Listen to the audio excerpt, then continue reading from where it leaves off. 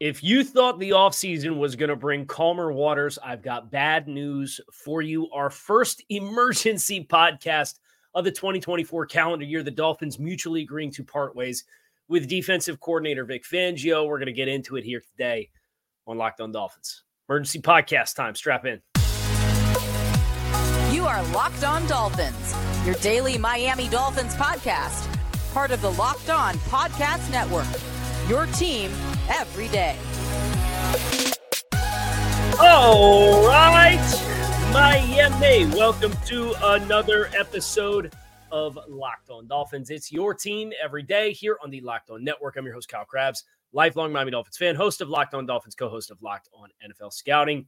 Your first shows on YouTube or wherever you listen to your favorite podcasts. Today's emergency podcast episode is brought to you by Prize Picks, the easiest and most exciting way to play daily fantasy sports. Go to prizepicks.com/LockedOnNFL and use code LockedOnNFL in all lowercase for a first deposit match of up to $100. Look, somebody left a YouTube comment and said, hey, the info is great on Locked On Dolphins, but where's the juice? Y'all gonna get some juice today. Emergency podcast time. Vic Fangio, he's out of here.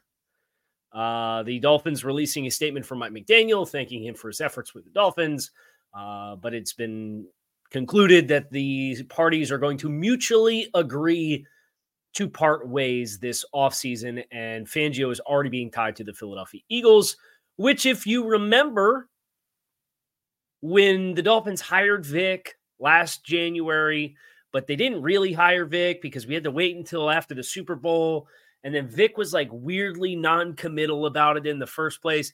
The Philadelphia Eagles was who he was consulting with. And the reports now say he wants to be closer to his family, look for him to get hired by the Philadelphia Eagles as their defensive coordinator after they moved on from both of their defensive coordinators this year, and Sean Desai and also Matt Patricia. Matt Patricia, Patriots offensive coordinator in 2022. So imagine him working a successful defense. It's a joke. But I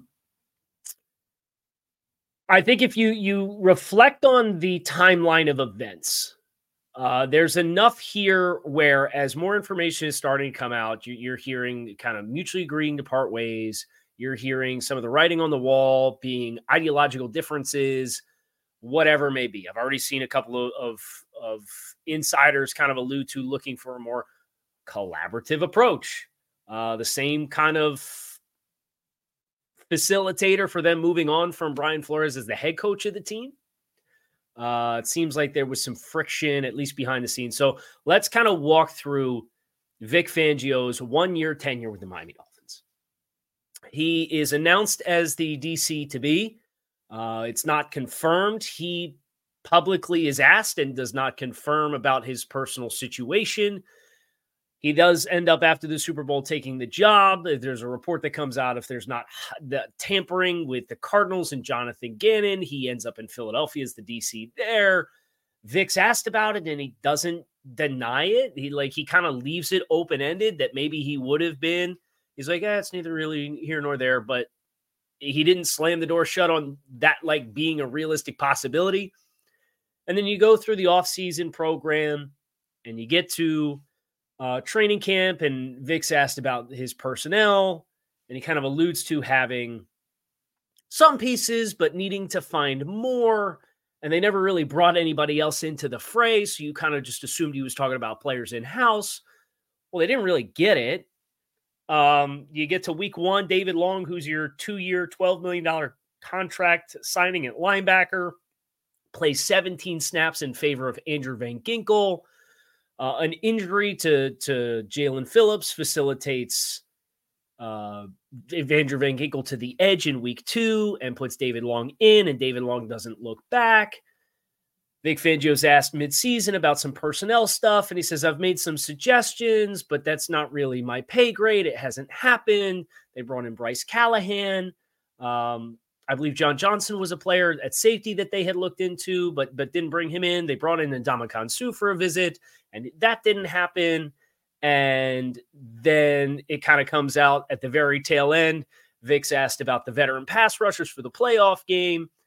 And he says, well, they didn't really ask me. I just kind of found out those guys were in the building. And saying all of it publicly in the way that Vic did when asked about it kind of gives you the impression that he maybe wasn't vibing with that element of how this team was being run. And then you think about the Cam Smith stiff arm all season long. You think about the Channing Tindall lack of traction that happened there, to the point where Cam Smith's not playing, and Ethan Bonner is getting corner run over Cam Smith. Just a lot of kind of little nuggets that when you zoom out and you look at the full timeline of the relationship from the very beginning, something didn't quite pass the sniff test. I don't think this is just Vic Fangio wants to go home and be in Philadelphia around his family. I think there was some legitimate friction going on with these two parties throughout the course of this season. And as I said earlier, this is the kind of stuff, if you're not playing guys because they're not your guys and you didn't want them or you don't want them, you as the defensive coordinator have the right to do that. But that's the kind of stuff that helped facilitate the Dolphins to move off of their head coach from a bigger scale when they moved on from Brian Flores. So if there really was kind of this power struggle dynamic or this kind of push-pull about personnel and who we got and who we need, and you're not getting my guys, then yeah, man, like this wasn't going to work. And it is a mutually beneficial decision, even though Vic Fangio, when he wants to be, is an outstanding play caller and a brilliant football mind. And his loss has the potential to be a loss that hurts this team. There's no question. And I don't mean to gloss over the football, the X's and O's elements of Vic Fangio leaving, but I'm just trying to contextualize how we got here. And we're going to shift gears and talk about some of the player reactions that have already come out and to look at things from a player perspective, which, again, it is pretty enlightening that this is not just all sunshine and rainbows and Vic wants to go home and hang out with the fam. We'll talk about that next year on this episode of Locked On Dolphins, so stick with us. Prize Picks is the largest daily fantasy sports platform in North America. They're the easiest and most exciting way to play daily fantasy sports. It is you against the numbers. Instead of battling thousands of other players, including pros and sharks, you pick more or less on 2 to 6 player stat projections, and you can watch your winnings roll in. So if you like good return on investment, Prize Picks, if you get 6 player stat projections correct in one selection, you can win up to 25 times your money. Prize Picks even offers a reboot policy for your entries for if one of your players gets injured for football and basketball games. If you have a player who exits the game in the first half and does not return, that player is rebooted. Prize Picks is the only daily fantasy sports platform with injury insurance policies. We also have Apple Pay to make sure you can constantly stay in the game. So go to prizepicks.com/LockedOnNFL and use code LockedOnNFL for your first deposit match of up to $100. That is prizepicks.com/LockedOnNFL and use code LockedOnNFL for your first deposit match of up to $100. Prize Picks, daily fantasy sports made easy. I tell you what, there's not a lot of bleeding hearts out there in Dolphins realm for the departure of Vic Fangio. We've seen Javon Holland send out the tweet and delete said tweet and then send out an Instagram story of him kicking rocks. You have, I believe, Javon's dad sent out, everybody wants an iPhone, but nobody wants the iPhone 1, #upgrade. You have Jalen Ramsey liking tweets about the Dolphins moving on from Vic Fangio, the announcement tweet that they have since moved on. Cam Smith tweeting out an unlocked lock emoji. So enough smoke here. And I think you look at this through the player perspective too. Obviously, the Cam Smith saga was one that Dolphins fans asked me about every single week. And I don't have an answer, guys, because I'm not watching the closed portions of practice. All I saw was training camp when there were open practices and I was there with the media and I saw the preseason game tape. Then there's the Jalen Ramsey element. And this is another element of kind of this writing on the wall, friction, if you will. Jalen Ramsey's getting asked on a weekly basis about shadowing number 1 wide receivers and openly saying, yeah, I want to do it. I want the challenge. And the team not doing it repeatedly. And I know one of the things when I talked about Jalen Ramsey specifically, when the Dolphins acquired him, we talked about his role the last few years in LA and how he was able to be unlocked as a defensive weapon, as a player who primarily moved around. This year in Miami, he was not that. He almost never played in the nickel. You saw a couple instances down the stretch where they'd bring some corner pressures and bring him. But Jalen Ramsey had played the past couple of seasons 500 plus snaps in the nickel. And the Dolphins didn't really do that. And I understand some of that is your trust or lack thereof in your other corners, Xavier Howard and Kader Kohu on the outside. And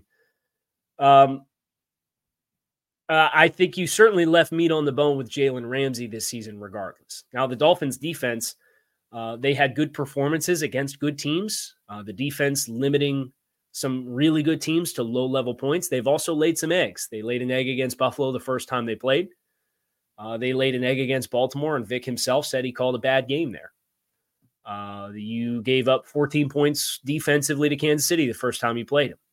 You played admirably, and I think Vic kind of got out of his own traditional identity in the playoff game. Give up 26 points, bend, don't break, but played admirably. Like there's instances of some really admirable efforts from the defenses and losses against the playoff teams. But the players, at least a number of the players, don't seem to be too upset by this departure of Vic Fangio either. And that certainly doesn't help the cause if that level of attitude was there, and it seemingly goes both ways. And there's a little bit of speculation here, but anytime you're made the highest paid defensive coordinator in the league and you last 1 year and then you're out, I think you can look at the saga with how it started, where it was kind of left open-ended that this was not necessarily my preferred destination in the first place. I think you look at the player reaction to the news, particularly some of the more high-profile players that have the opportunity to move around and kind of be defensive weapons for you. And I know the whole Fangio spiel is we don't want to tip our hand. We want everything to be static before the snap. I understand that. I understand the ideology there. But to not match personnel allows you to be put in positions at times where one of the downsides of that approach is if teams understand the coverage rules and they anticipate what you're in, they can really dog you. And that's what Baltimore did with Todd Monken and Lamar Jackson and those routes out of the backfield and those switches where Miami they manipulated your coverage rules. I think the first Buffalo game was another really good example of that, where you're running route combinations to a T perfectly against certain coverages to understand how to defeat those coverage rules.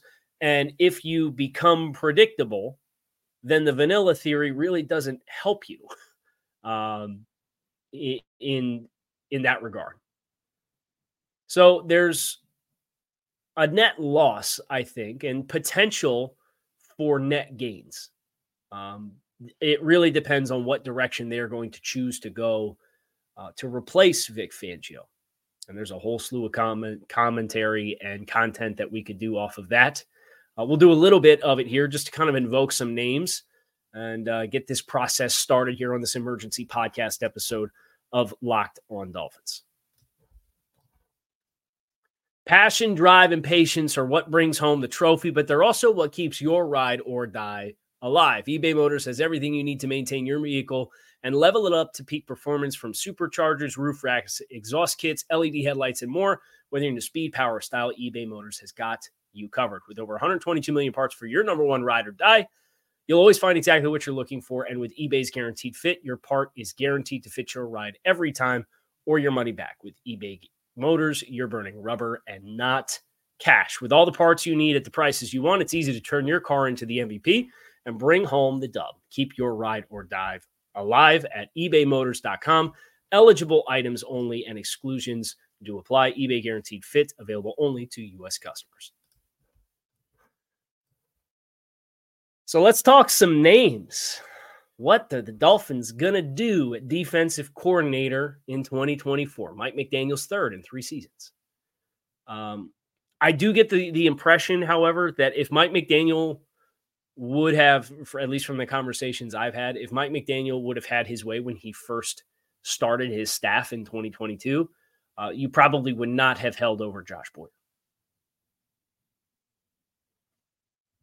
I always think strapping coaches with holdovers from previous regimes and schemes is very slippery slope.